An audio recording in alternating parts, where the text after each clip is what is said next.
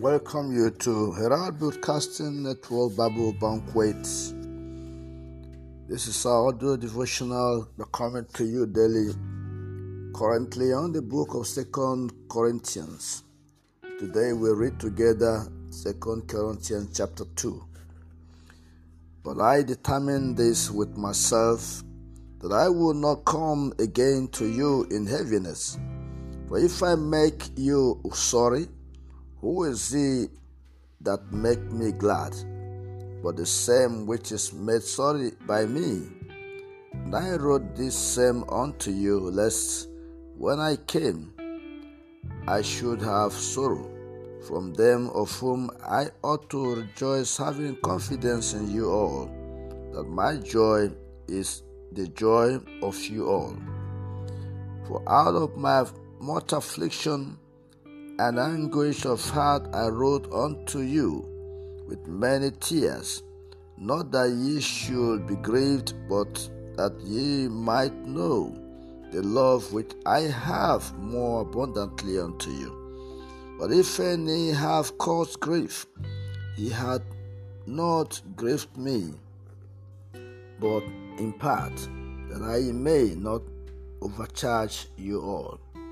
Sufficient to such a man is this punishment, which was inflicted of many, so that contrariwise ye might rather to forgive him and comfort him, lest perhaps such a one should be swallowed up with overmuch sorrow.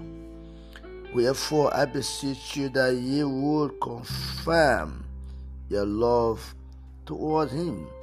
For to this end also did I write, that I might know the proof of you, whether ye be obedient in all things. To whom ye forgive anything, I forgive also. For if I forgive anything, to whom I forgave it, for your sakes forgave it I, in the person of Christ, lest Satan should get an advantage of us, for we are not ignorant of his devices.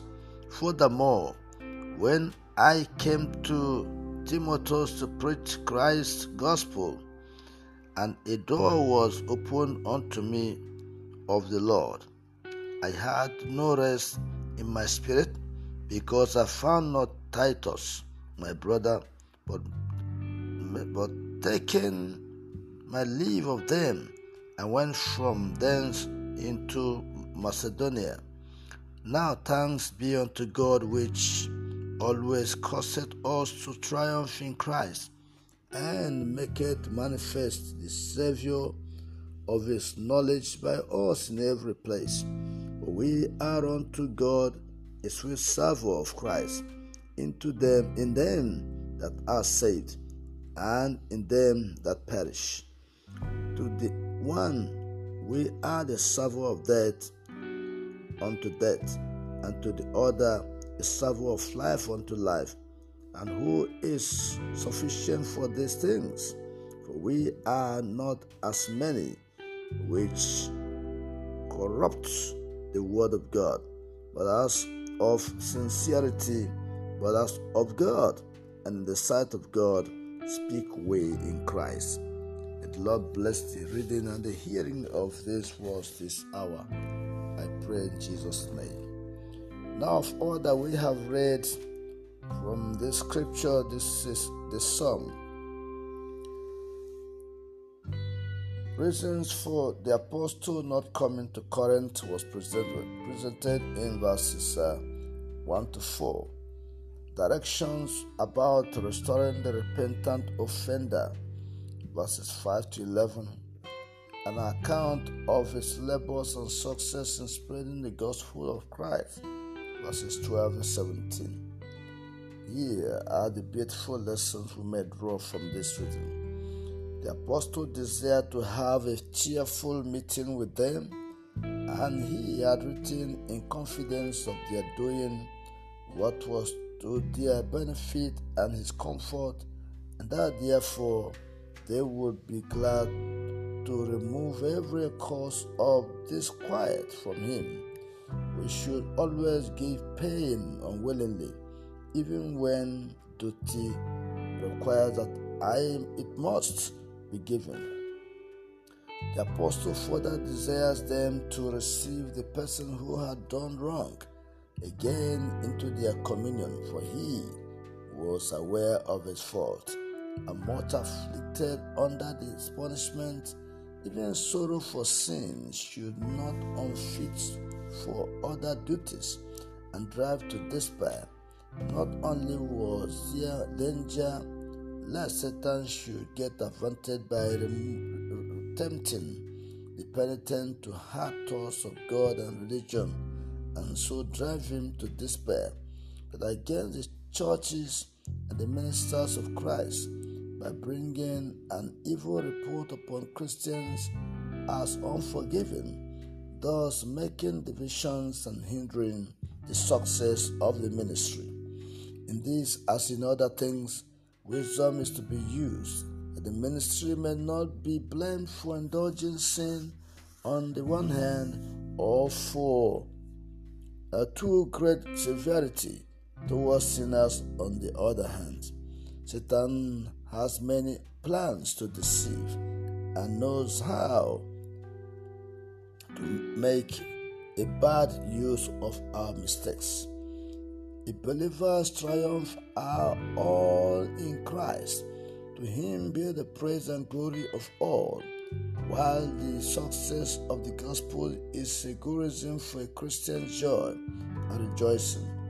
In ancient triumphs, abundance of perfumes and sweet colors, odors were used, so the name and the salvation of Jesus as ointment poured out was a sweet savour diffused in every place. Unto some the gospel is a savour of death, unto death. They reject it to their own ruin. Unto others the gospel is a savour of life unto life, as it quickened them at first when they were dead in trespasses and sins. So it makes them more lively and will end in eternal life. Observe the awful impressions this matter made upon the apostle, and should also make upon us. The work is great, and of ourselves we have no strength at all. All our sufficiency is of God. What we do in religion, unless it is done in sincerity as in the sight of God, is not of God, does not come from him, and will not reach to him. This is what we need to take note of this morning, is the many lessons that we can learn. And I pray that the Holy Ghost will impress them upon our hearts. May God help us to carefully watch ourselves in every matter and seek the testimony of our consciences under the teaching of the Holy Spirit, and also that we may live in sincerity and treat others with sincerity, and may we speak in Christ and of Christ all the time, living in him, showing evidences that we belong to him. I pray for these blessings in Jesus' name. And as you go out this morning, our dear listener, this is my earnest prayer that our Lord God Almighty will go with you. His presence will go ahead of you. The glory will be over you to preserve you. His Son will be upon you to deliver you from every evil. Today you will go in peace. You will return in peace. And I pray in Jesus' name. Amen.